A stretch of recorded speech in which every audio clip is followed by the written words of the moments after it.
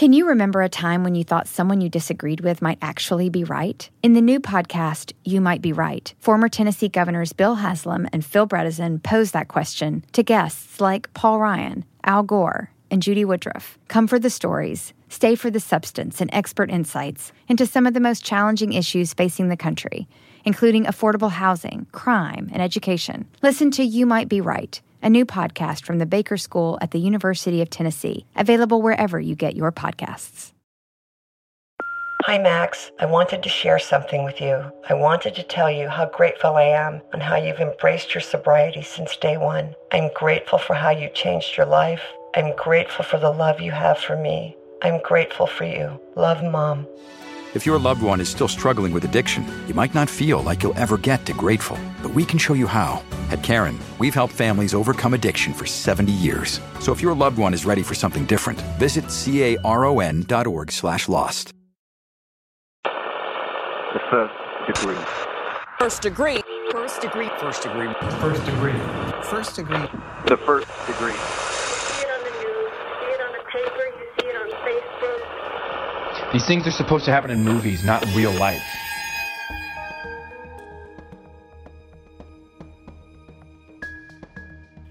You know, I dealt with some anger as you see people, or Jodi and the defense, lying about Travis. And, you know, sometimes I would cry, realizing that this isn't a movie, this isn't entertainment, this is my buddy and he's gone.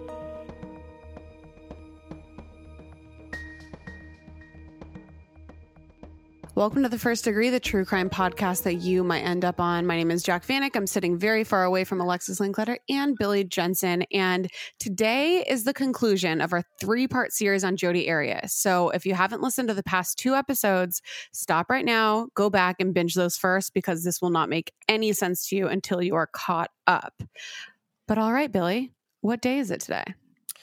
You know, I could have picked National Root Canal Appreciation Day, but I think we all know what I'm going to pick. It's World Cocktail Day. Ooh, that is right. You know, my quarantine hobby is making cocktails. I've become quite the cocktail connoisseur, so I really appreciate this day. Yes. I too appreciate cocktails. I've given up coffee and swapped them out for cocktails during the day. So in quarantine. So I am a huge fan. See, I just go coffee until noon, and then I switch to the cocktail. There's not much of like an area where I'm not consuming either huge amounts of caffeine or alcohol. But your White Castle Bloody Mary with the White Castle slider on top was pretty amazing. I know. Really good. You guys, It was delicious. Everybody needs to try it, and they're the perfect size for a cocktail. Yes, I love it. All I right. love it. Well, that's enough of that. So let's turn down the lights.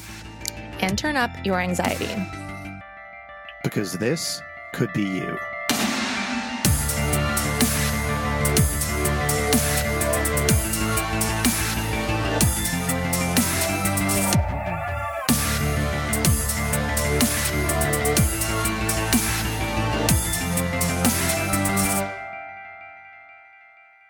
In part 1 of this series, we gave you a never-before-seen glimpse into the relationship between Travis Alexander and his friend-turned-girlfriend-turned-secret girlfriend, Jodi Arias. In part 2, we took you through the investigation and the evidence that led to Jodi's arrest and the bizarre characteristics of the case that caught the media's attention. Now in part 3, we're going to take you through the trial that seduced, consumed, and horrified the nation. Jodi's trial lasted 4 months, and she testified for 18 days. We're going to delve into the details that stood out to us, as well as the events that impacted our first-degree connection, Chris Hughes. In this trial, there was a mountain of physical and circumstantial evidence against Jodi, and the defense, grasping at straws, pulled out all the stops, which included shocking and fabricated lies told about Travis Alexander, accusations that further destroyed his grieving friends and family. So when we left off, Jodi had been taken into custody by the Siskiyou Police Department in Wairika, California. She was then indicted for first-degree murder. Then in early September of 2009, Jodi was extradited from California to Maricopa County in Arizona to face her charges. She pleaded not guilty, and with that, the state began to prepare the case against her. Early on, there were whispers that the Maricopa County Prosecutor's Office planned to seek the death penalty against Jodi, and that was in fact confirmed late in 2008, which raised the stakes in this already high-profile case even more. And while there was copious evidence, Jodi had one thing working in her favor. She was stunning, the camera loved her, and she loved the camera too. Jodi was offered media interview after media interview after media interview, and she granted almost every request. In every interview, Jodi was dolled up and spoke softly, and she smiled. And honestly, if you had seen these interviews before you knew of the evidence against her, you very well might believe her. She told the Arizona Republic, which is the newspaper in Phoenix, quote, "God knows I'm innocent. I know I'm innocent. I had nothing to do with this murder. I would never hurt him. He was my friend." And during that interview, when asked, Jodi refused to discuss how she would refute the DNA and photographic evidence against her. Then Jodi sat down for an interview with Inside Edition. There she said, "No jury is going to convict me because I am innocent, and you could mark my words on that.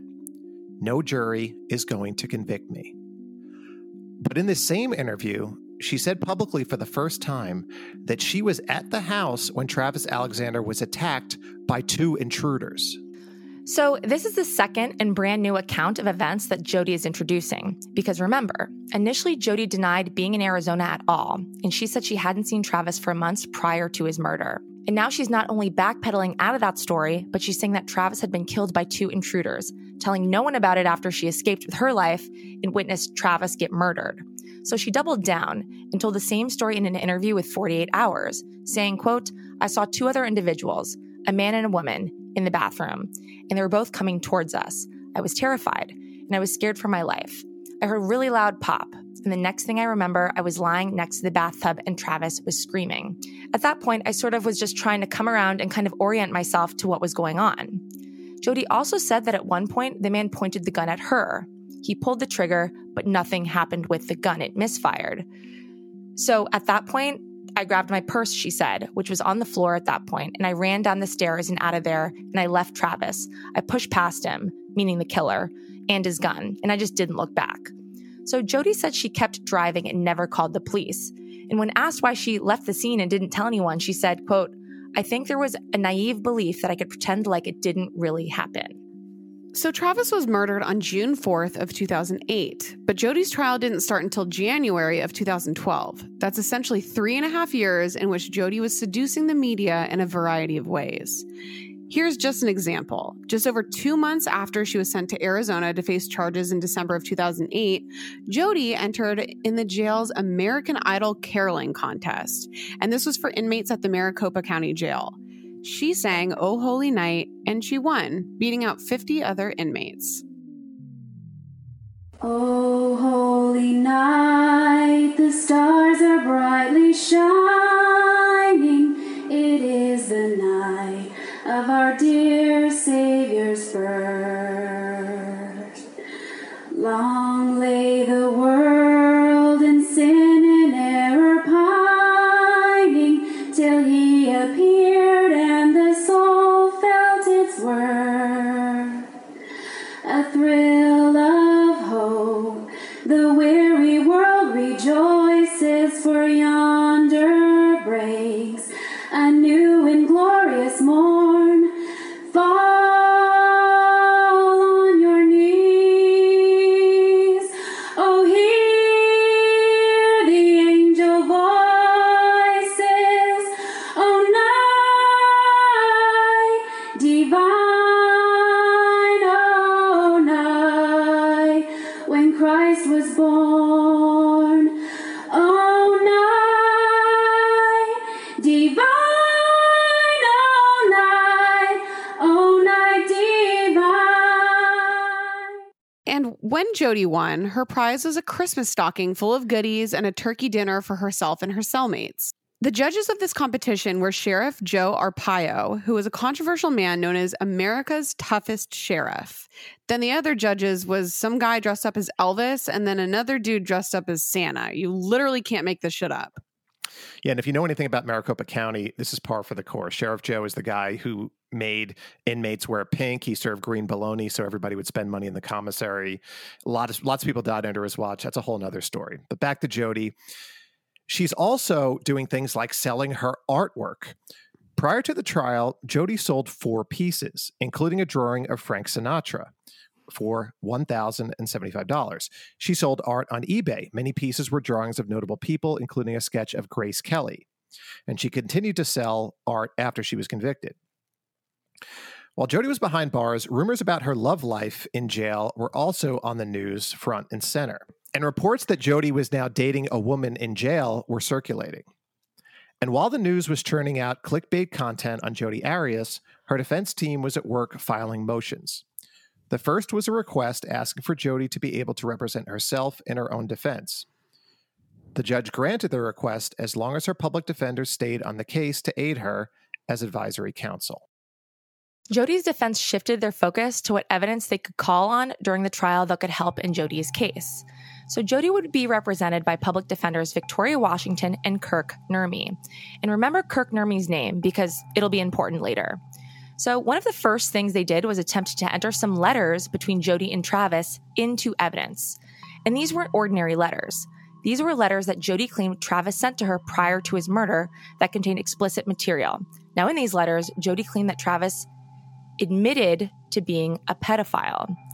So obviously this is shocking. When anyone hears that word, it's shocking, especially because a big part of the public draw into this case was this aspect of Mormonism combined with the sexually explicit nature of Travis and Jodi's relationship, as well as the sexual photographic evidence that we all know about.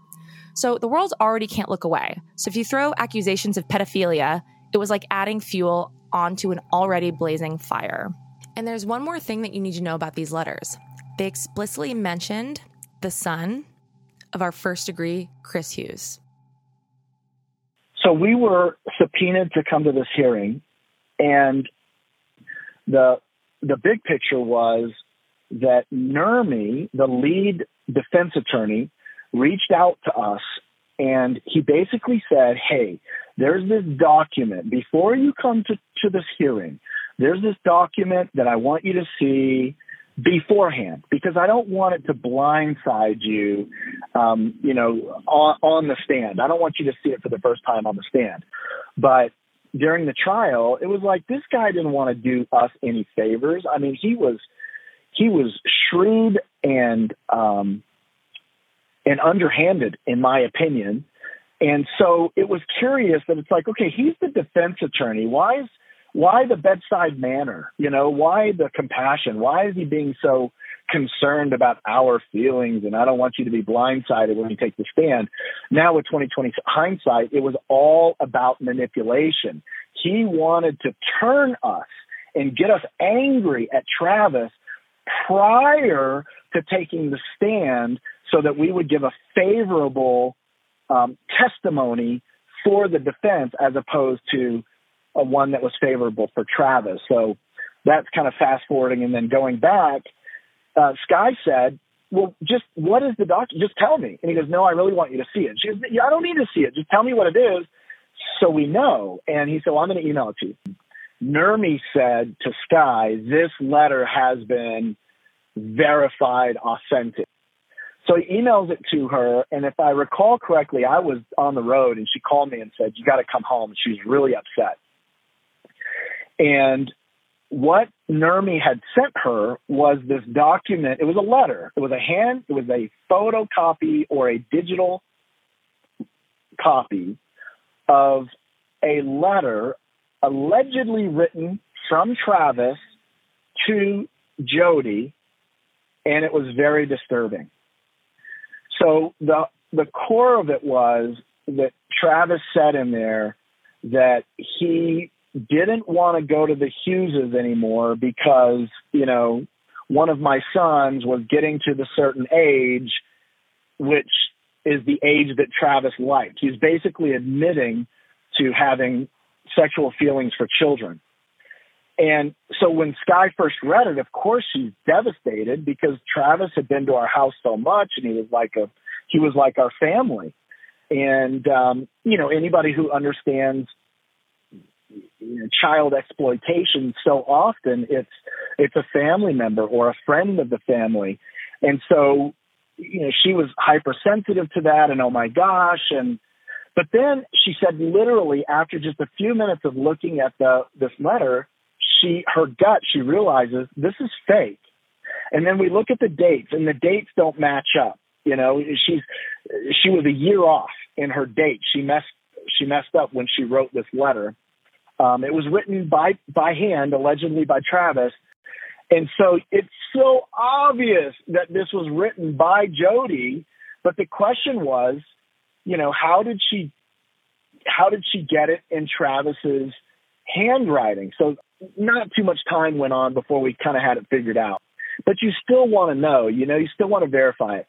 Well, my good friend Randy was CSI in San Bernardino County for 30 plus years and had just retired. And I called him, and he was good friends with Travis as well. And I said, Randy, I need your best handwriting analyst. I need an expert. I need a guru, because I got to find out if there's any validity to this letter that I've got my hands on now. So he gave me the name of a guy that's 30, 40 years, an expert doing handwriting analysis for the government. And the guy, the first thing he said was, where's the original? And I said, nobody has an original. He says, you've been lied to. I don't know if he said it's been 100% verified or it's been totally and completely verified. It is authentic. It's been proven. This was written by the hand of Travis Alexander. So Nurmi lied to us. He says, if you've been told that this has been verified, 100% authentic, and there is no original, you've been lied to. And here's what we discovered. The letters were Travis's letters, okay, A, B, C, D, E, F, G. Those were all his letters. The handwriting was not his handwriting. And so what has been deduced is that we know that Jodi stole his journals. Somehow, some way, Jodi scanned his letters, or someone outside the jail. I don't know the timeline on all of this, but somebody scanned the letters from his journals, got an A, got a B, got a C, got a D, and literally created that letter digitally. And that's why there's no original. Crazy, right? So clearly, and this is just an observation, Chris has been dragged into this situation in sort of every aspect. The idea that Jodi would implicate his son, his family, in these accusations against Travis with this fabricated evidence is really, really wild. And I can imagine pretty traumatizing for Chris. So needless to say, these letters did not make it in the trial. Jodi's defense insisted that the letters be admissible, and here's why.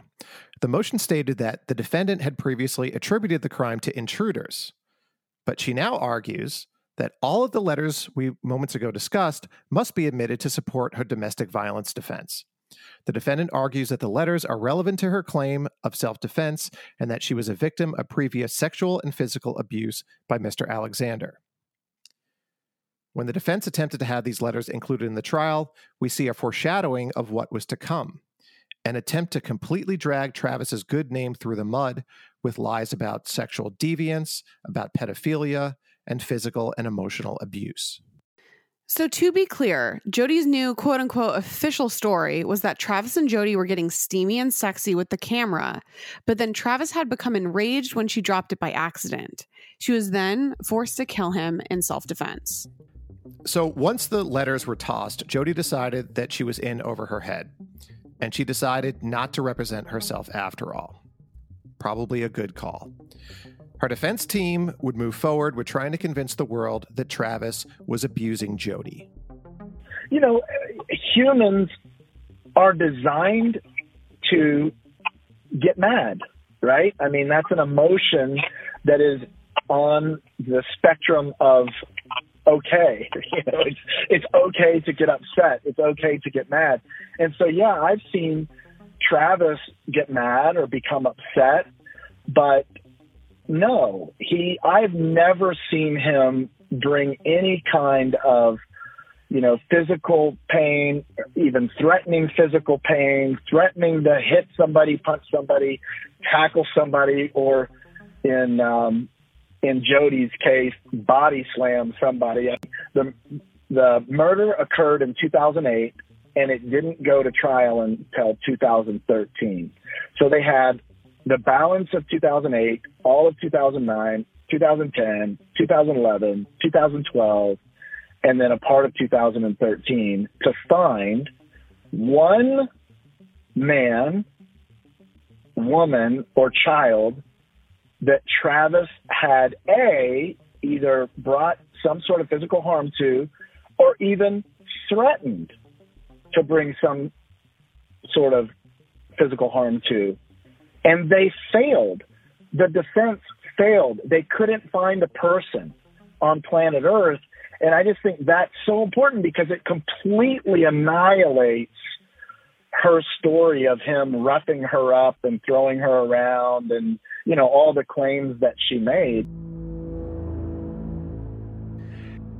This new narrative for how Travis's murder unfolded was already really not good for Jodi's case. How could anyone believe a third version of events? Remember, she went from denying she was in Arizona at all to claiming that 2 intruders were responsible and she was actually there, to claiming she was a victim of domestic violence and had killed Travis in self-defense. And Jodi's sister Angela came to her defense in a Facebook post. She said, quote, "Jodi was not under oath when she spoke on TV. And yes, she lied. But it was because she was so in love with that man, she did not want people to know what a monster he really was. She wanted everyone to believe that he was as amazing as they thought he was. My sister is innocent of the crime they are accusing her of. She did kill Travis, but it was not in cold blood. It was not for revenge. It was because she was afraid for her life." End quote. Jodi's trial was fast approaching, and the various media coverage created a climate that was very polarizing. So people loved Jodi or they hated Jodi. They sympathized with her or they condemned her. She was a walking contradiction. A woman teeming with sexual energy who also wanted to be a Mormon. A doe-eyed, soft-spoken woman who, regardless of motive, was an admitted killer, at least according to her third version of events. So naturally, the media geared up to meet the demand of the masses in covering this trial. Jodi Arias was the ultimate clickbait, a supervillain designed to draw eyeballs and ratings. CNN and True TV were granted access to cover the trial, similarly in fashion of OJ. It would be a courtroom saga unfolding in real time. Celebrity talking heads and commentators like Dr. Drew Pinsky and Nancy Grace weighed in on the standing of the case frequently, and many compared this media circus to that of Casey Anthony in her trial.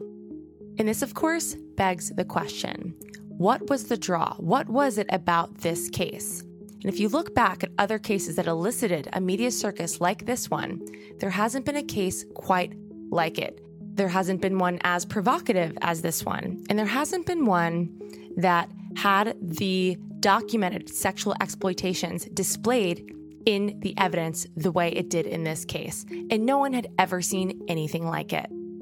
So like we mentioned, finally, more than 3 years after Travis's murder, the trial of Jodi Arias commenced on January 2nd of 2012. Yeah, it was very surreal watching it, and I watched it almost every day.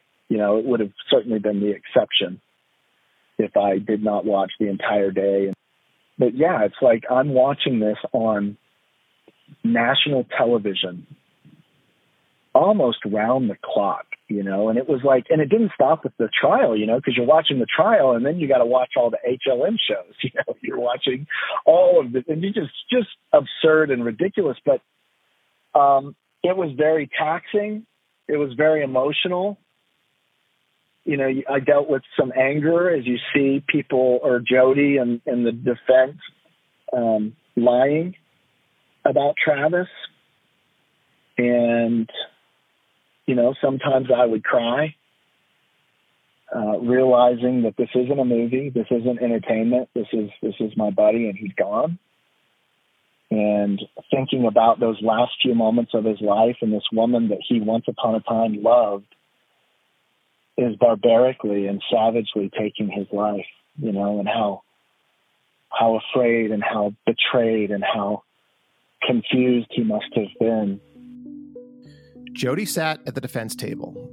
Her blonde bombshell persona was no more. She now had brown hair and bangs.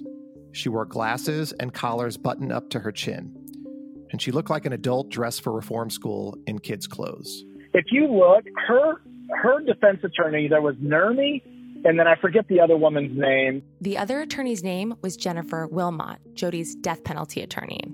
She was short. She was a very short woman. And if you look in the trial, if you go back and watch the videos, when she's sitting next to Jodi, well, Jodi's tall. You know, she's above average height for a woman. I can't remember, like 5'8", 5'9", something like that. They got this special chair for her, but they had it lowered. You know how an office chair, it's got that little lever. You can go up or down. They had her chair purposely and throughout the entire trial lowered down to the lowest that it could be. And even though she was significantly taller than her female attorney, she was sat far below her in the trial. And all of that was for optics. So these optics that Chris is referring to, he's talking about making Jodi look small, look meek, look harmless, look innocent. And that's what they were trying to achieve, not only with her clothes, not only with her hair, but with her stature next to this attorney. She's much lower, making her look tiny, defenseless. The prosecution's opening remarks included visual elements that included photos of the crime scene and the hours leading up to it. First, there were the naked photos that Travis took of Jodi. They were very matter-of-fact, Jodi lying on the bed with a closed-mouth smile, very naked, very confident, very sexual and flirtatious. Then the photos made it clear that Jodi was given the camera, and there were photos of Travis, his eyes fixated on the lens of the camera as Jodi, the aspiring photographer, took pictures of him. Next came the crime scene photos, and the contrast between how the sexual and playful photos juxtaposed against the gory crime scene photos. This no doubt added to the shock value. Just another one of those moments in the trial that just shocked everybody is when Juan Martinez... For reference, Juan Martinez is the prosecutor in this case. Without warning anybody in the courtroom, without warning Travis's siblings, nobody, he throws the photo up of Travis's dead body, you know, neck gaping wide open, body starting to decompose, purple and white in color. And, you know, I tried so hard not to see that image, and he shocked, you know, the courtroom when he threw that up there. And if I'm not mistaken, there was an immediate objection, you know, and it was just this, it was really like a TV moment. And then, and the family was mortified. If you know, saw that moment, you remember that there was this audible gasp because some of them had not seen that photo and had worked hard to stay away from seeing the photo. Prosecutor Juan Martinez summarized the various stories that Jodi told to law enforcement during the investigation and pointed out how the story morphed and changed over time to make her seem innocent. It's as if she was simply throwing things against the wall to see what would stick before finally settling on self-defense as the motive. Next, the state poured over Travis's many injuries.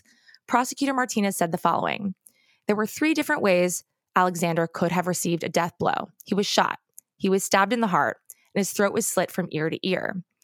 As he was nearing the conclusion of his opening argument, Prosecutor Martinez played a video portion of one of Jodi's media interviews in which she said, "Mark my words, no jury will convict me." He closed his statement, he looked at the jury, and he urged them to, in fact, mark Jodi's words.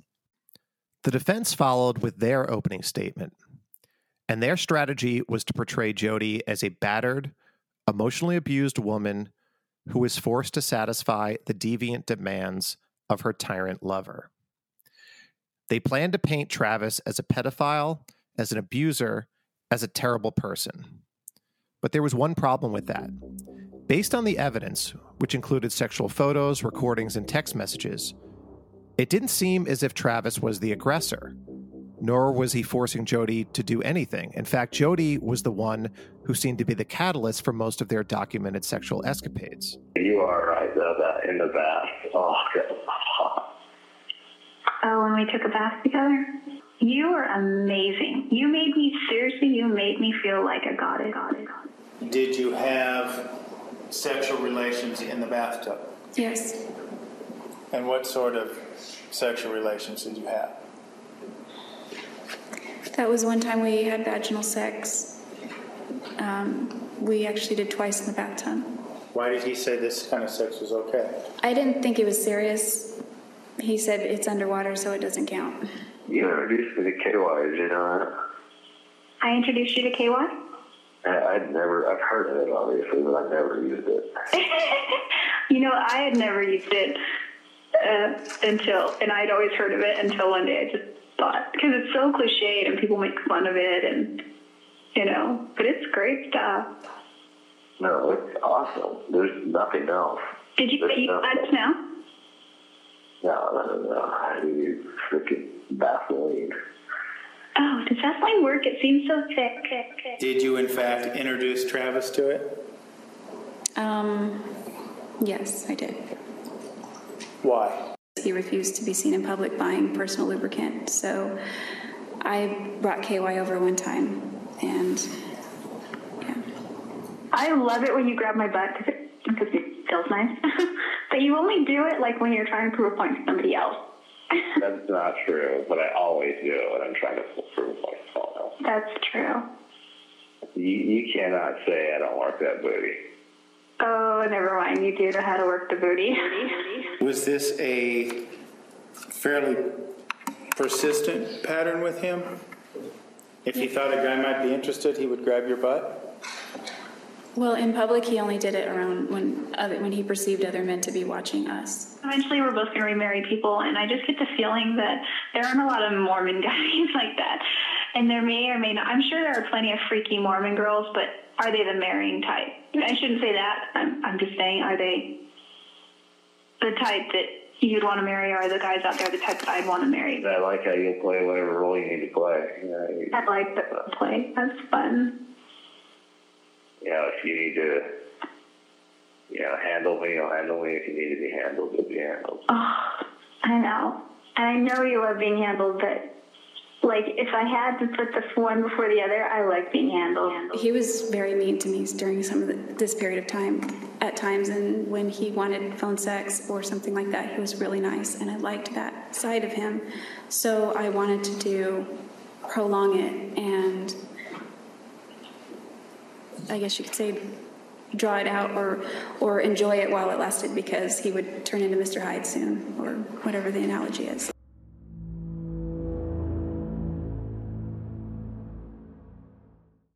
I took French in high school, and I was so excited that we were going to France for Jack's wedding so I could practice my French. And it was only when I got there I realized just how rusty I'd gotten. And I wanted to communicate in French with the locals there so badly. If you can relate to this experience, then Rosetta Stone is right for you.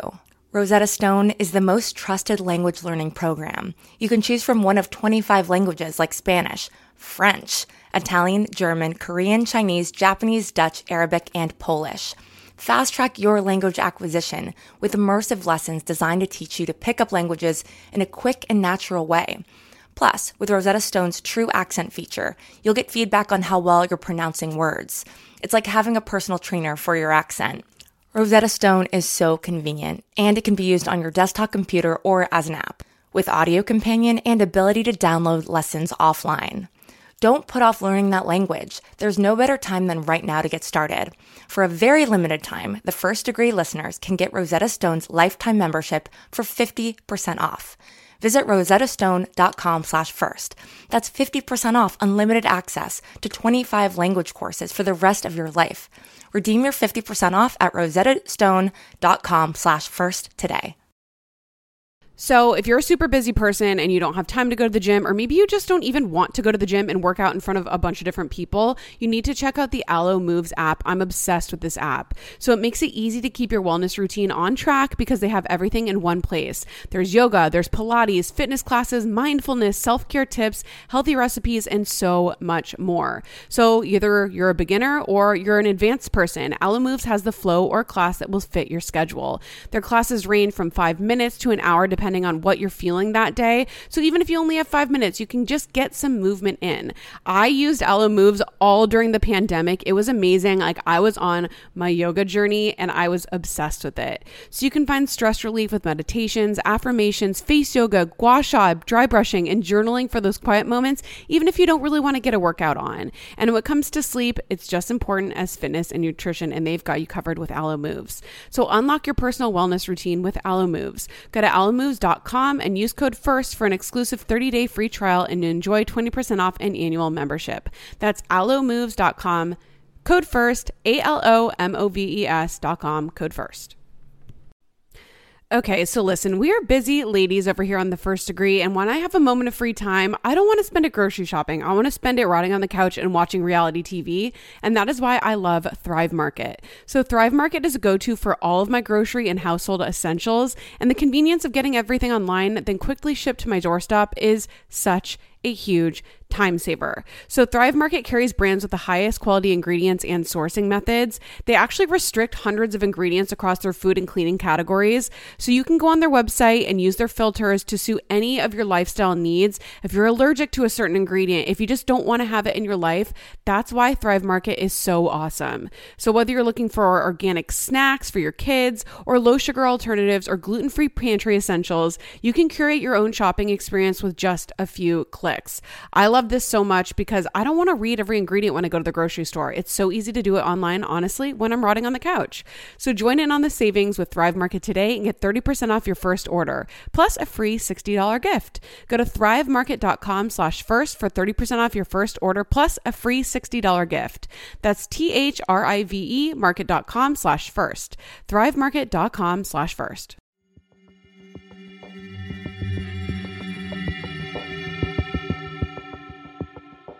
One main priority for the defense was, of course, to make sure Jodi was spared the death penalty if she were to be convicted. Because remember, Jodi's defense attorney, Jennifer Wilmot, was brought in specifically for this purpose. So during her opening statement, she acknowledged that yes, Jodi had killed Travis, but said that there were very specific reasons why Jodi did it. They claimed that Travis had pressured Jodi into having sex with him, every kind of sex that you can think of. Jennifer's opening statements were then concluded, and the prosecution called their first witness, Maria Hall. You might remember Maria Hall from part 1. Maria also went by Mimi. Remember her? She is the one who was joining Travis on that trip to Cancun with Chris and his wife Sky. She was the one, they had met at a Mormon singles event and Travis was interested in dating her. And she completely disputed Jodi's claim that Travis was ill-tempered. She said Travis never lost control of his emotions, never raised his voice, and was always sweet and made her feel safe. And as the trial barreled forward, more witnesses were called. The prosecution played audio recordings that were collected throughout the investigation. These included the initial calls where Jodi offered the police any help that she could, and were also the ones where she denied seeing Travis for months. In these recordings, she lies so effortlessly because, as we know, Jodi was now not denying killing Travis. The argument she was making now was that Travis's slaying was justified. And let's pretend for a moment that we're in Fantasyland and that Travis's killing did play out as Jodi said. What kind of innocent person not only doesn't call the police, but also feigns concern and helpfulness when the police contacts them during the investigation? It just really doesn't look good for Jodi right now. But back to what she said on that first call. Jodi, unsolicited, offered up information about how strong Travis was, stating that she was shocked that anyone had been able to overpower him. I think what you said that's super interesting is saying that she was telling the police officer, I can't believe someone could overpower him. And it's almost like pumping herself up in a way because he's so strong. How did someone do it? And it's like she knows she did it. It only must be like a superwoman, like a really strong girl. It seems really like a narcissistic sort of let me toot my own horn sort of thing. She's like setting the stage for her own victory. Exactly. Because remember, the defense that she was going to be using at this point was that she wasn't even there. Right. At this point in the phone call. Other testifying witnesses were called in the form of Heather Connor, the Mesa Police Department fingerprint examiner. She took the jury through photos of the prints at the scene, explaining how the bloody palm print on the wall contained a mixture of Travis and Jodi's DNA. The medical examiner took the stand and then walked the jury through Travis's injuries. Then the state's forensic firearms expert took the stand. She examined the bullet casing found at the scene as well as the bullet lodged in Travis's cheek. The bullet and casing had come from a Winchester .25 caliber handgun. And remember what we learned in last week's episode, that the home of Jodi's grandparents was burglarized, and of the few items taken, her grandfather's .25 caliber handgun was one of them. However, it was during the trial that Jodi's defense told a different story about where the gun used in Travis's murder had come from. Jodi had found it in Travis's room while they were fighting, and according to Jodi, she said that after Travis attacked her in the bathroom for dropping the camera, she ran to his closet to try to escape. There, on a top shelf, she found Travis's gun, and that's what she shot him with. No, emphatically, unequivocally, Travis Alexander did not own a gun. Not a big gun, not a small gun, no guns. He did shoot. Sometimes some of us would go out together and go shooting, but he always borrowed. You know, he just used the guns that showed up. He never had a gun. And so when Jodi told that preposterous story of running around and around and around and finally, climbing up Travis's custom closet and grabbing the gun out of the holster that he kept in the top of his closet, it's like, come on. So no, that was all, of course, a lie, like 99% of the rest of the things she said. And no, he never owned a gun. The next witness to make a splash in court was Ryan Burns. Y'all remember Ryan Burns from our previous episodes. He was the newest love interest of Jodi's, following Travis. He was also a coworker of Travis and Jodi's. They were all friends at Prepaid Legal. He was also Jodi's alibi. She had first claimed that she was on the way to see Ryan when Travis was being killed. Of course, now that's all gone to shit, now that she's admitted to having killed Travis in quote-unquote self-defense. So this means that Jodi would have gotten to Ryan's house in less than 24 hours from when she killed Travis in self-defense. And here's what Ryan said on the stand. Let's see if her account and behavior aligns with Ryan's story. Ryan testified that Jodi was late arriving at his Utah home on June 5th, 2008, the day after Travis was murdered. And her excuse was that she got lost and stopped to rest. She took a nap in her car. Ryan was also surprised that when he greeted Jodi when she finally did arrive, the beautiful blonde had abruptly dyed her hair brown. Shocking and seemingly for no reason. She also had cuts and bandages on her hands. And Jodi's excuse was that she cut herself or burned herself while working at this Margaritaville restaurant in Wairika. And as we've discussed previously, during the investigation, the police learned that no such restaurant existed. And Ryan Burns continued. He detailed this heated makeout session they had the day following Travis's slaying. And he noted that Jodi kept trying to escalate the encounter, pushing it further and further. Jodi was giggling and flirting and being seductive, which again does not look good for her. If she really killed Travis in self-defense, this traumatic experience, how do you explain her lack of reaction the following day? The prosecution presented witness after witness in the form of receipts from the rental car that Jodi used to travel the 2,834 miles from Wairika to Arizona and then to Utah to see Ryan Burns. And then there was the Perry Mason moment where Martinez walks the courtroom through Jodi's gas can situation. She got a couple of gas cans from her ex-boyfriend, Daryl, and then she bought another gas can, and Martinez had figured out all the math and the mileage, and he found her bank statements, and he had receipts, and he strung her up on the stand. I mean, it was literally a mic drop moment, and I didn't see it happen live. I don't know why, but I was in this little private room on the back side of the courtroom. Now I can't even remember why I was there, but I happened to be in that room back there right after Martinez had this, career-making moment on live national television. And he came back into this room. I've actually never told this story before. But he came back into this little room, and he was like, a 17-year-old kid that just won the championship game. I mean, he was jumping around, and and I can't even repeat what he was saying because he was dropping the F-ball, and I got her, that effing, he's just so fired up. Because, I mean, it was, and to his, defense, it was a pretty cool moment, and he did a great job of stringing her up on that. But he basically proved that, she had more gas cans than she said she did, and he had the gas receipts to prove it, that she filled them all up. And for those that aren't really familiar with the whole story, she needed enough gas to get through the desert and go from LA to Utah, without having to pull over for gas, so she wasn't using her debit card or being seen on a surveillance camera at a gas station between Phoenix or between Mesa and Utah, where she was going to hook up with Ryan Burns. So anyway, those are some of the moments that really stand out to me. And remember, all the while during the trial, there's intense media coverage that continues to top the headlines. And here's the kind of stuff that they were fixated on. At one point, Jodi had said that she had been pregnant and miscarried during the trial. Then remember the woman that she said she had fallen in love with in jail? Jodi thought this woman was her life partner. And she was so sure she'd be acquitted that they were planning to have a baby together when Jodi got out of prison. She even had a male friend lined up to donate sperm. Jodi then started a public feud with Nancy Grace. And here's how that unfolded. While Jodi was in jail, she became very close with one of her cellmates, a woman named Donovan Beering.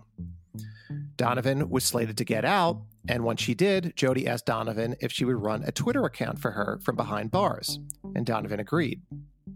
So Jodi would dictate the contents of the tweets. And one of the people she wanted to go toe-to-toe with was Nancy Grace. Jodi referred to her as N. Disgrace and began provoking her on Twitter. In one particular news segment, Nancy accused Jodi of giving the finger to the camera in court. Jodi clapped back on Twitter and said, "Actually, Nancy, that finger was for you. Have a nice day." Jodi's followers doubled, tripled, quadrupled daily. And in addition to attacking Nancy, she also went after Juan Martinez, who's the man who was prosecuting her. In one tweet, she said, "Those afflicted with little man syndrome taint society's perception of genuinely good men who happen to be vertically challenged." So it's no surprise that this kind of cat and mouse game that Jodi was playing with the media exploded in the form of even more news coverage. People could not believe the balls on this chick, especially because she was so clearly and obviously guilty. So Jodi had already been a media darling in the almost 4 years since Travis's murder, but whatever happened prior would pale into comparison to the coverage of Jodi Arias taking the stand in her own defense. Jodi testified for 18 days, and she was asked to explain everything from the former couple's sex life to their Mormonism. She said that Travis had a preference for anal sex because it wasn't as severe of a violation of the Mormon doctrine. Jodi also said that Travis was emotionally and physically abusive to her. She told a story claiming that he choked her to the point of her passing out. And it's for this reason that Jodi was terrified of Travis when he attacked her so brutally for dropping his camera. When Jodi was questioned about certain details about the crime, she said she couldn't remember, and she was in a quote-unquote fog. Her claim was that she was in a state of post-traumatic amnesia, which is so convenient for her. One of the stories Jodi told on the stand related to the day of her baptism. And remember, Travis was the one that baptized her, and Chris spoke that day of the baptism, and then they went back to Chris and his wife Sky's house. She tells a story about how they left the baptism where Travis baptized her. They went back to Chris and Sky Hughes' house. Travis took her into her room, locked the door, ripped her clothes off, and sodomized her. It's like, come on, just insanity. Their relationship wasn't to that point. At that point, I don't believe, it's possible, but I don't believe that they were having sex at that point. I really have a hard time believing that Travis would have, baptized her with the hopes of marrying her in the Mormon temple, while at the same time they're engaging in sex. And, I just don't think that that's true. I think that I certainly disbelieve Jodi's story. Like, that was just an insane story. She made that up to turn the Mormon population or the Christian population against of the jurors, because there's a lot of Mormons in Arizona, and obviously there were believers, maybe some other Christians on the jury. So that was just her effort to kind of taint the jury. And Chris made a fascinating observation about the kind of storyteller that Jodi is. She tells the story on the stand of coming to Travis's house, running up the stairs, barging into his room, and she saw him masturbating on his bed to a printed out photograph of a little boy in Spider-Man or Superman underwear. Well, that obviously, first of all, stupid freaking story, right? We have the internet. If somebody wants to look at porn, they're going to sit at their desk and look at porn and, do whatever else that they're going to do. Well, but her story is, no, Travis took the time to print out this picture of a little boy in Spider-Man or Superman underwear. Then he takes it over to his bed and he's kneeling on his knees and, doing what she said he was doing. Disgusting, vile, nonsensical BS story. Well, here's the part of truth that was in that story. Jodi was at my house one day, and my son was in Spider-Man or Superman underwear, and Jodi was taking photographs of him. And Jodi has those pictures on her hard drive, right? They're on her hard drive, and they were found by the prosecution. So that's how Jodi operates.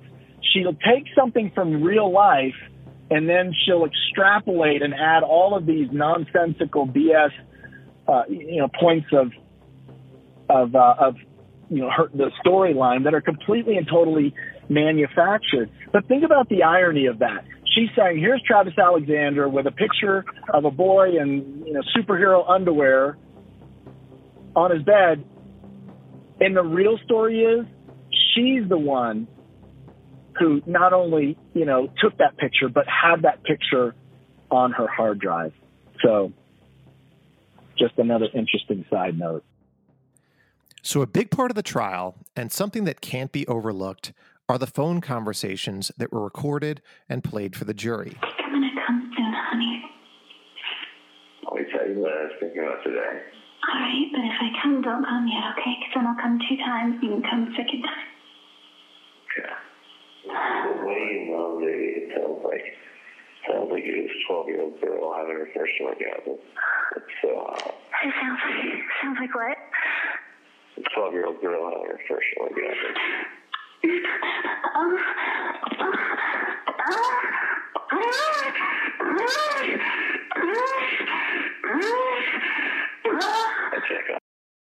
They're basically having phone sex.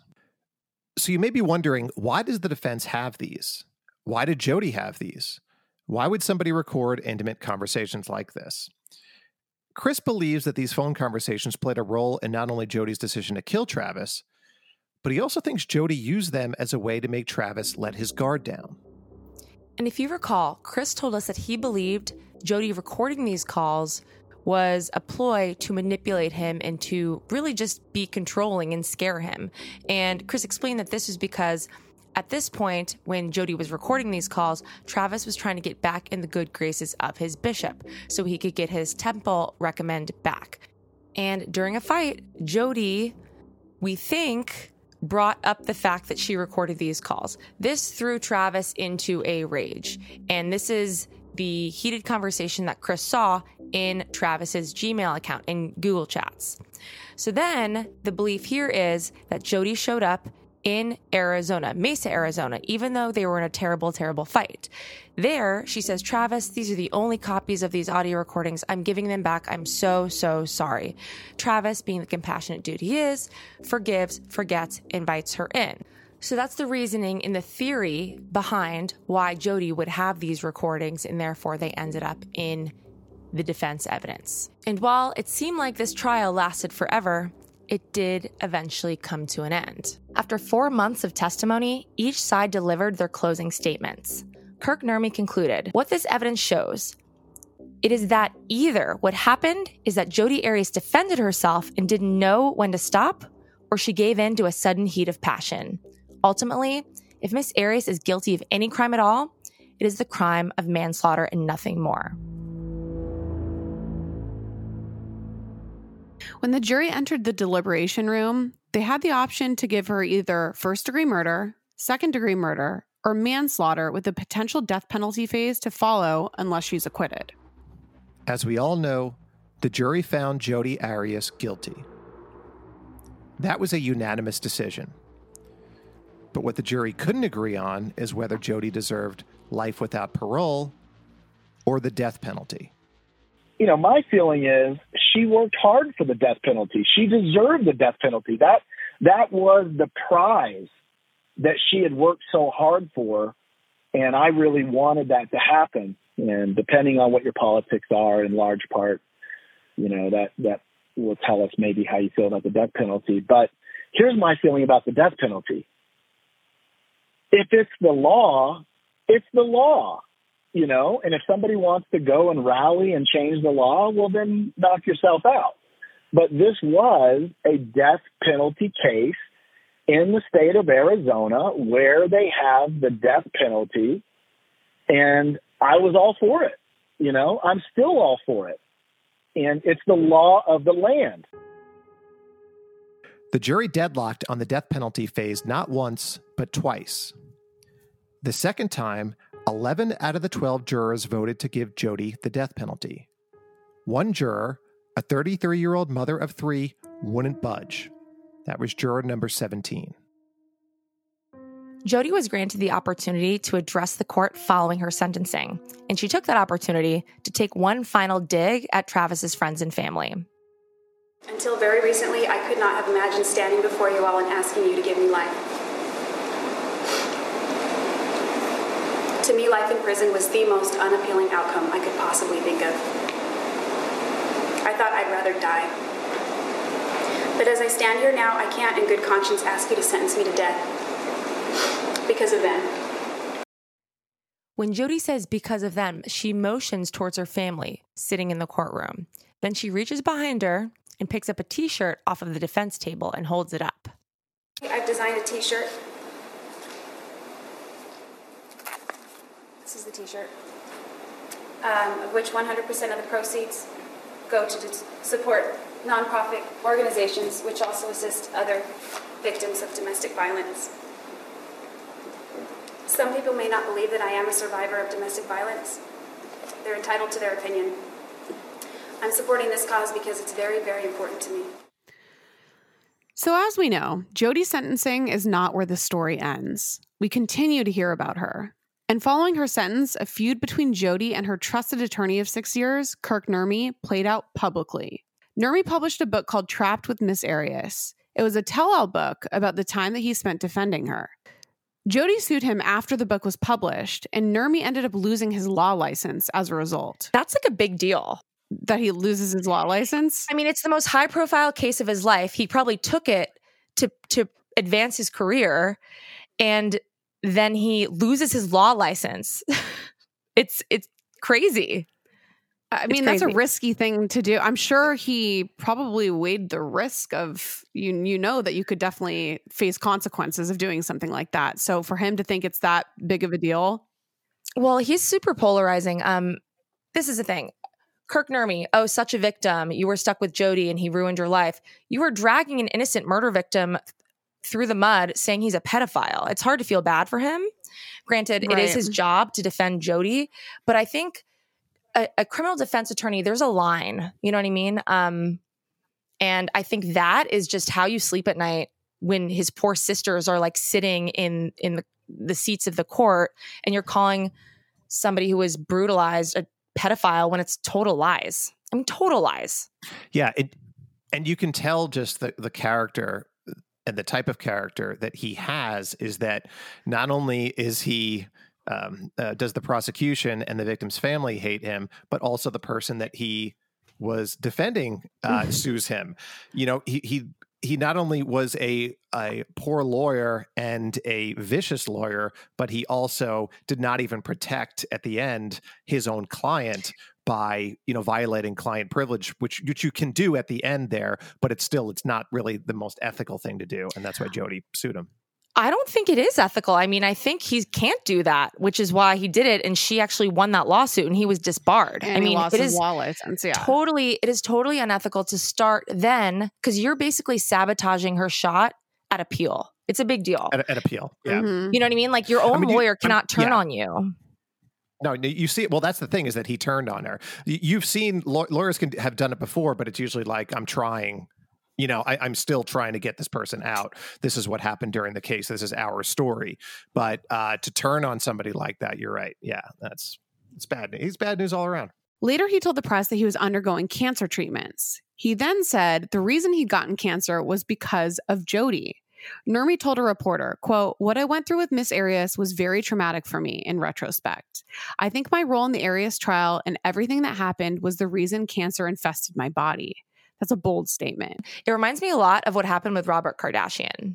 I mean, that's exactly what I was thinking as I was reading through that. It's very, very similar. Well, and it does tell you maybe the only reason you'd even project that onto your quote, your cancer, right? He's cancer. A lot of people would be like, I have cancer. It's science. There are variables in the world that cause me to get cancer. The reason he would project that onto that is if he feels guilty, I think. Yeah. Where it's got to be because of Jodi. It's got to be because I defended Jodi. I was traumatized by Jodi. It's like, no, dude, you pretend you don't give a fuck. You pretend you're like badass defense attorney who can slander a dead man, but you didn't feel good about it. You felt bad about it, but you did it anyway. And you knew it was unethical and you did it anyway. So now you think cancer is your karma. Yeah, it's like he's justifying this bad karma that's come upon him. It's very interesting. And what I think was interesting about him, I've watched some interviews with him, and he's kind of like an unsung character in this saga because he was also saying he's glad his law license got taken away. And he said, after Jodi, I never wanted to practice law again. So maybe he knew, maybe it was the last straw. Maybe it was like, I can't be this scumbag ever again. There's a lot to it. And I think it's really interesting. And the fact that little old Jodi, this little blonde, 100-pound nothing, scares grown men. Truly. I mean, she does. Everyone who talks about her just says she's a sociopath. So Lord knows what experiences he had with her. Okay, so he also said that Jodi gave him the will to fight the disease, saying that I feared that my death would permit Miss Arias's lies to taint my legacy. Speaking of legacy preserving, of course, the only legacy that we're really concerned with preserving here is Travis Alexander's. Millions of people around the world that followed this trial, and actually one of the reasons why my kid's mom and I wrote the book is because people had questions. The title of the book is Our Friend Travis. It was co-authored by Sky and I, my kid's mom. And so this was a labor of love. This book was written to defend Travis's honor. It was written as an exclamation point on the backside of his legacy. It was written to help people come to know and love the same Travis Alexander that we love. And it was written to answer questions and to fill in the blanks for anybody that was interested in his life or in the trial or, the backstory. I want the audience, your audience to know, first and foremost, 100% of every penny that I receive in royalties from this book go to Travis's favorite charity, which is the Perpetual Education Fund. Chris and Sky, back when this happened 12 years ago, they were sort of embroiled in every aspect of this case.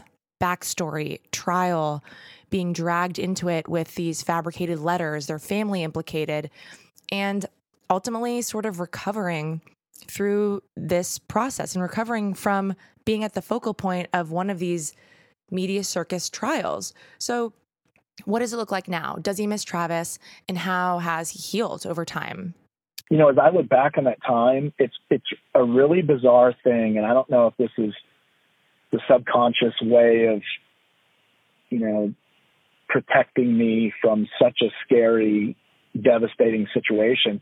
But as I look back on all of this, and it's like it was a movie. You know what I mean? It was like it's like that does not feel like real life. For many, many years, I didn't go a day without thinking about him. I miss him terribly. Travis was my buddy, my business partner, like a little brother that I never had. I used to cry about it. I mean, even 5 years ago, I couldn't get through a conversation, you know, without crying about it. So I do feel like some significant level of healing has occurred, but it is weird to have these conversations because I feel like I'm telling you about a movie that I watched.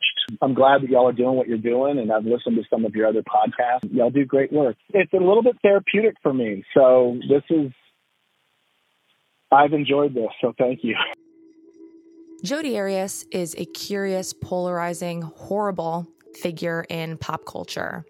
So I'm sure you're wondering, how does somebody like Chris, who's lost so much and whose life is impacted by her actions so much, feel about her today? You know, it's interesting how I feel because now, you know, at first you're just angry and you want to hurt her. You know what I mean? You want to get her back somehow. You know, I think that's the natural human response to such an evil thing. But over time, I realized I'm a spiritual person, and I realized I have to forgive her. You know, not for her, for me. If I don't forgive her, then Jodi Arias will forever have power in my life and in my heart and in my soul. And if I can forgive her, I can neutralize. I can basically cut the thread between Jodi and I, or the rope, right? There's this rope, this emotional, energetic rope. And she has this rope around my emotions, around my heart. And it's always going to be there unless I can forgive her. And so very early on, you know, it didn't happen overnight, but very early on, I was able to just neutralize that and forgive her for what she had done. And since then, you know, it's interesting because today I actually have compassion for her. You know, I went from anger and hatred to a place where I could forgive her, but like, I don't ever want to hear about you, see, you know, just be gone, you know, like I forgive you, you're forgiven. But now it's like, I have great compassion for her because she has to live with this, you know? I mean, she's in prison for the rest of her life. She has to keep this story. She has to continue to live the lies in an effort to hopefully maybe somehow, some crazy way, get out of jail at some point. She can't own it. And I know we said we'd only focus on Travis's legacy, but I guess in some ways, Jodi's leaving one behind too. I mean, think about it. You know, I had a friend in the UK who interestingly became friends with somebody who worked in the jail through all of this trial and stuff. And this person that worked in the jail shared this list of things that Jodi had just purchased or was wanting to purchase from the store in the jail. But she was buying antifungal cream for her athlete's foot. She was buying dandruff, some sort of dandruff shampoo for her hair, for her head. She was buying something for her herpes. She had herpes, like a fever blister or something on her lip. You know, like literally she's falling apart. She's separated from the world, and she has to live with the fact that she's one of the most notorious, disgusting, vile murderers that America has ever produced. Right? That's her legacy.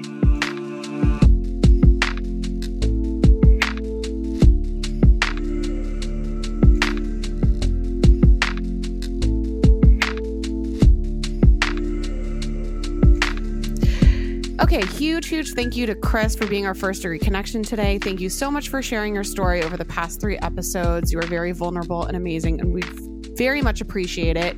If anybody else has a story they'd like to tell us, please email us hello@thefirstdegreepodcast.com.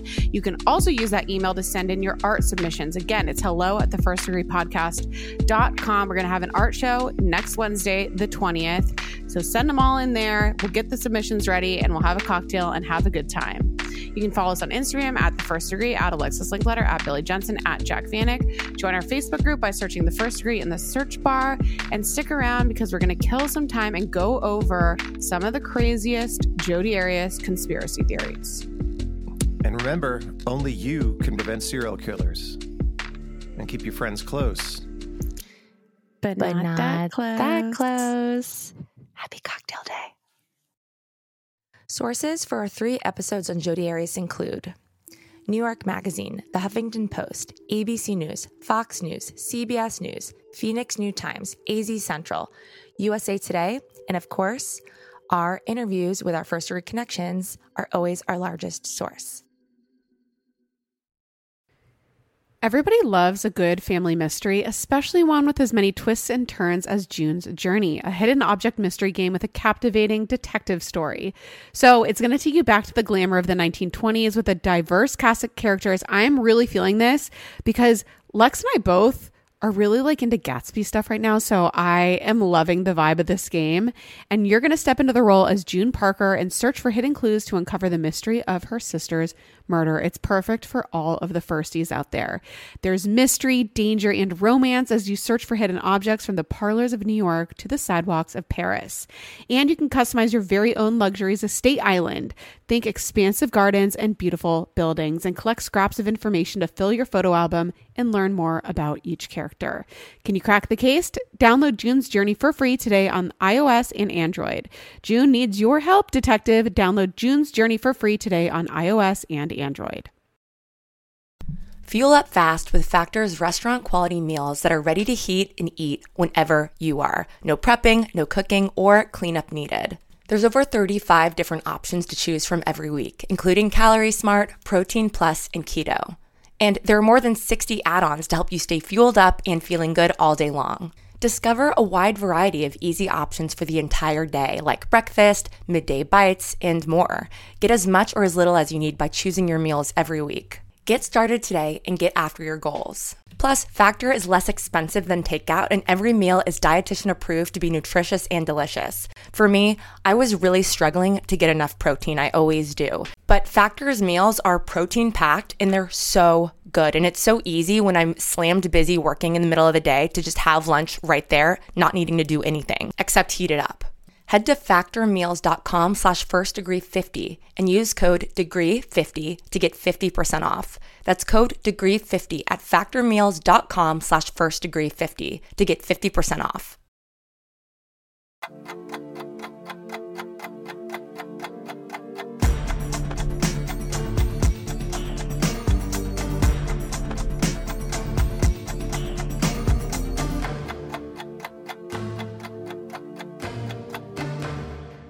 All right. Well, welcome to Killing Time. This is going to be a very exciting episode because we're going to go through all the craziest fucking conspiracy theories about Jodi Arias. I think we're all pretty big fans of conspiracy theories because they're always wacky, but these are going to be good. And Alexis found a lot of them.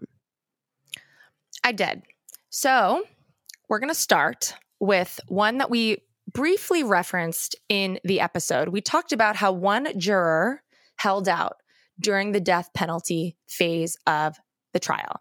So it happened twice. We won't get into the first one about why the jury couldn't decide on whether or not she should get the death penalty. But the second time around, 11 jurors voted for death. And one juror, juror 17, held out and voted for life without parole. Now, after this juror did this, death threats, crazy shit happened. But if you do some digging, and we need to discuss this because it's very odd, when you dig into Juror 17's past, you find out that Prosecutor Martinez had actually tried her ex-husband and sent him to jail. She'd also been abused in both of her relationships and had, clearly had a bias about domestic violence and things like that. So she shouldn't have been a juror in this case. No one knows why she was. And no one knows why this isn't a bigger deal than it is. So a lot of people online basically say that she was, quote unquote, a stealth juror who fooled everyone to save Jodi from the needle. So what do we think about that? It doesn't look good. Like she shouldn't have been on that panel. So like they're pretty much saying that like in an act of defiance, she was saying no to the death penalty to, number one, stick it to the prosecutor, right? Because yes, which is a huge conflict of interest. Yes. And then also she obviously has a bias towards domestic violence. Yeah, that is interesting. There's just no reason why she should have been on this jury. And this is when they were selecting the jury, this is the fault of the prosecution. The defense would have wanted her on there. The defense was probably happy. I wonder if they even found out. Honestly. But the prosecution just did not do their due diligence. And, it's unfortunate because Billy, though, the article. So Billy sent me an article about this right before we recorded, and it said that on her questionnaire, she was honest about these things. So it's not about the prosecution doing diligence, that she was honest in her questionnaire, because they have that. I don't know.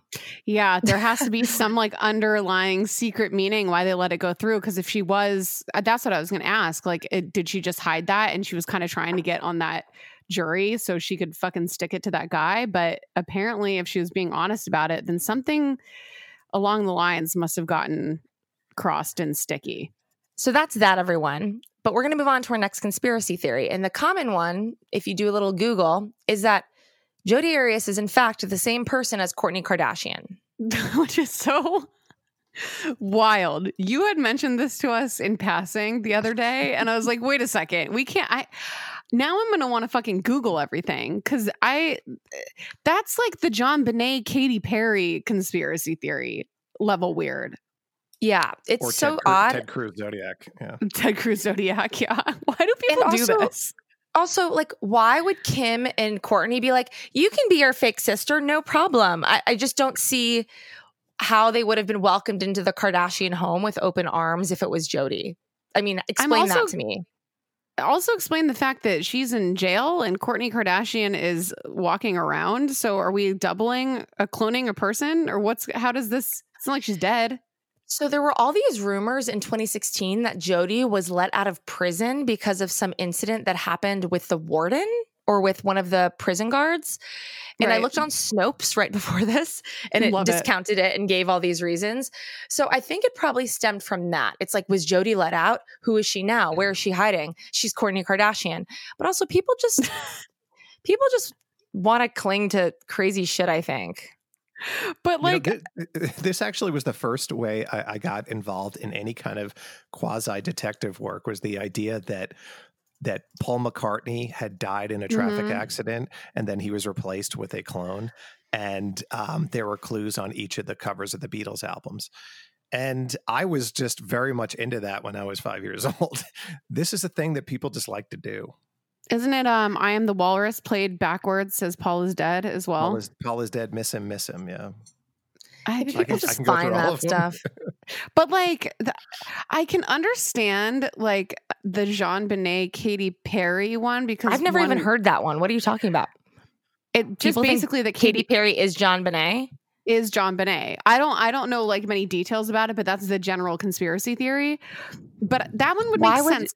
Because somebody died and then now somebody is alive, but now there's two living people that they're saying are the same person. That's where I don't understand, unless we're in some like overlap of universes or something. Why would the Ramseys give their child to Katy Perry's family? I need to look into this. We need to do a different episode about this one, so I can give a little bit more information. We need to do a conspiracy theories killing time next time too, because I've got questions, man. I know. So the next thing I have here that I want you guys to comment on comes from website bandcast.com / why I believe Jodi Arias is innocent. Oh, God. Quote, there is ample evidence to suggest that Jodi did not kill Travis and instead the victim of an elaborate premeditated hoax, because while Jodi may have only slightly injured Travis in self-defense, as she has claimed in numerous testimonies, it is evident that Travis later retaliated by killing himself in such a way as to make it appear as though Jodi had killed him. He's going to show her, he's going to really stick it to her by stabbing himself a million times. And for all of those who staunchly claim that there is no way for a man to first shoot himself in the face and then stab himself 27 times and lastly slit his own throat with the seeming intention of cutting off his own head, I say, you poor naive fool. Wow. Mm-hmm. What the fuck?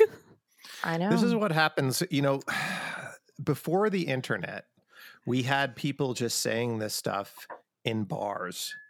And then after the internet, we gave anybody could actually tell the world this and could publish it. They could go into a public library and publish it and put it out there for all the world. This is what the internet has wrought. Well, I'm just wondering, how did conspiracy theories spread before the internet? Because now, obviously, people can get on 4chan and like the dark corners of the internet to spread these different theories and make Jodi Arias is innocent.com or whatever that is. But like, well, they were spread through things like urban legend summer camps. You would have it be like, when you have all of these people go to summer camps, right? And then you go back to your hometowns and then you start creating all of these urban legends like Mikey died from eating Pop Rocks and soda. Or the Kennedy assassination, that was with books and things. So the conspiracy theories, they had like two kind of levels. There were one where somebody might write a book and then might end up on television, but there was also just like the stuff that was talked about in bars and playgrounds. That's so crazy. Well, this Jodi Arias Travis killed himself conspiracy theory is, what did they say? You naive fools or something at the end? You naive fools. Yes. I love that. I'm going to start using that. Yeah, you naive fool. That's such a good diss. But I'm just wondering, I would like a little, like, if we're so naive and foolish, I would like them to explain themselves a little bit better. Like, why are we so dumb for thinking that a man cannot physically do that harm to himself?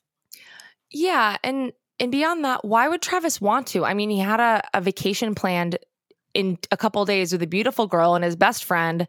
It's not like he was obsessed with Jodi and the roles are reversed, that he'd want to get her back. Like, I'm so obsessed with you, I'm going to ruin your life and you'll think about me every day. That's what she was thinking. He wasn't obsessed with her. He was like, you showed up at my door and you're sexy. I'm going to indulge in this, but I shouldn't be. And can you leave ASAP because Mimi is going to show up soon. Exactly. So I don't think there's a lot of weight there, but I'm on Reddit right now. And I do think there's an interesting thing here. I think a lot of people who question, and I'm not saying there are a lot of people that question, but of the ones who do question, I think a lot of people are hung up on the sequence of events as far as the gun and the stabbings. Mm-hmm. Some people believe that the stabbings happened first and then the gun. Some people think the gun happened first and the stabbings. One of the forensic scientists testified that the bullet casing was found in a pool of congealed blood, suggesting that the knife was used first. But when Chris laid out his theory, he's like, there's no way Jodi would have wanted to try to incapacitate him up and close with a knife first. Why would you do that? Travis is 4 times your size. The gun theory makes more sense because you'd shoot him so he's like disoriented and fucked up, and then you use the knife. I think... But I'm on Reddit and people are arguing that the gun was backup in case something happened to the knife, knocked out of her hand. This was personal and executed with rage. That's a good point. If a rage killing would be done with a knife. So I think this confusion about the sequence of the injuries and what weapon was used confuses people, and it should. I mean, because the gun is not... Chris's theory makes the most sense to me, but it doesn't align with this rage up close and personal killing, because why would she then only use the knife as a backup? I have a question with women that kill their, I guess, like quote unquote lovers. Is there some type of a weapon that's usually used over another one? Because I know obviously for men, it's mostly knife killings or strangulation. But for a woman that you're obviously half the size of the person that you're trying to kill, hers is premeditated. She went to go get the gun. So you would think, and a gun obviously is an easier way to kill somebody immediately. Mm-hmm. So you would think that, I don't know. I would think that it would be the gun would be probably the weapon that you would use first. So I think women differ from men in that, sort of domestic violence killings, which is what this is. You know what I mean? Women are a lot like men, knives or stranglings. If it's super personal, women just aren't as strong as men. And while she may want to strangle him, it's like the gun is sort of physically probably spans can't the gambit. Exactly. But like if we're talking about serial killers, women are generally more passive, like poisonings and accidents and you know what, like, and you also hear a lot of these like staged burglaries and then you accidentally shoot the husband. It's like you don't see a lot of knife killings because it's probably you see really some, hard, but not really tons. Hard to do, yeah. It's really hard to do. Woof. Billy? So one of the things that strikes me about this case is that the idea of Jodi Arias as being the second most hated woman in true crime. And I think if you were to ask people who's the most hated woman in true crime, they're all going to say Casey Anthony. All going to say it. Lori Vallow is going to beat her soon. Lori Vallow might be number one now. Yes. I mean, just because everyone in her life has been murdered and her two kids are missing. And it's like all she does is smile in court. No, she's the biggest piece of shit. Yeah. So then you have like Susan Smith but it's like Jodi Arias. Susan Smith is the woman that killed her kids by driving them into the water. That was old school. That was one of the first ones like that, though, where she lied. But that was, 80s. Sure. Well, I think it was 90s, but yeah, you don't have to make me seem older than I am. But I think the fact that this was a woman who killed her boyfriend, and there was very few people that kind of came to her defense other than these real fringe aspects that we'll get into it a little bit. But she really is, whenever, if you were to go up to anybody at CrimeCon and say, who's the most hated woman in true crime? That first they would say Anthony, and second they would say Jodi Arias. I think that's interesting too, because most of these women that people, the most hated women, all have killed their kids. So I think that there is an aspect of that where it's, if you're going to murder your child, there is a special place in hell for you there. So this is interesting that it was her boyfriend, like wasn't even her husband, which kind of goes to show how big of a piece of shit she is, that she can go and make it to the top of that list without having all of these other aspects that usually kind of just push women up to the top of that list anyways.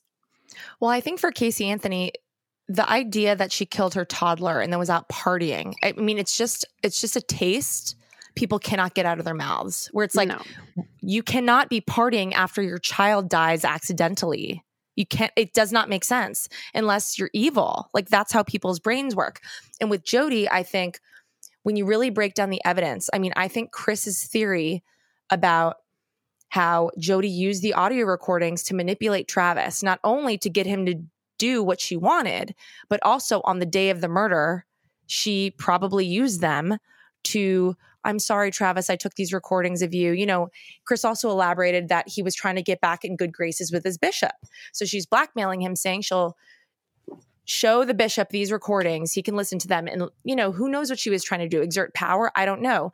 But then in hindsight, you see, it's like, oh God, she went to go say sorry to Travis, offer the recordings up, and then he forgave her, and it gave him on a platter, vulnerable to do what she did. The gas cans. I just think the deliberate, calculated nature, the burglary at her grandparents' house where she got the gun, her willingness to call him a pedophile. I mean, yeah, that's the opposite of remorse. It's like doubling down. I took your life, and then I'm going to ruin any good you've ever did by plastering you with these labels. I mean, it's evil. It's horrible. And I think that's where she beats Casey Anthony, where she didn't kill a baby, but she tried to kill Travis's whole life. Any good anyone ever thought of him, she tried to destroy. Well, blackmailing somebody after they're already dead is a new like level of low as well. Like that's so fucked up because that person's not there to defend themselves, especially accusing somebody of being a pedophile. There is literally nothing worse to accuse somebody of. So it's especially someone whose religion was important to them. It's just blasphemy. It's so awful because we're used to this to a degree, right? Defense attorneys generally, they find a different angle. Abuse is common. It's like, you battered woman syndrome, that's common. And that's not as egregious as calling someone a rapist and a pedophile. I mean, it's just not the same. Billy? Okay, should we call it? Okay, time of death, 1638. Beep. Is America's primary system working? Is the Electoral College still the best process for electing a president? Could a third-party candidate ever be successful? In a new season of You Might Be Right, former Tennessee governors Bill Haslam and Phil Bredesen gather the country's top experts to explore these issues and more as we approach the 2024 presidential election. Listen to You Might Be Right, a new podcast from the Baker School at the University of Tennessee, available now wherever you get your podcasts.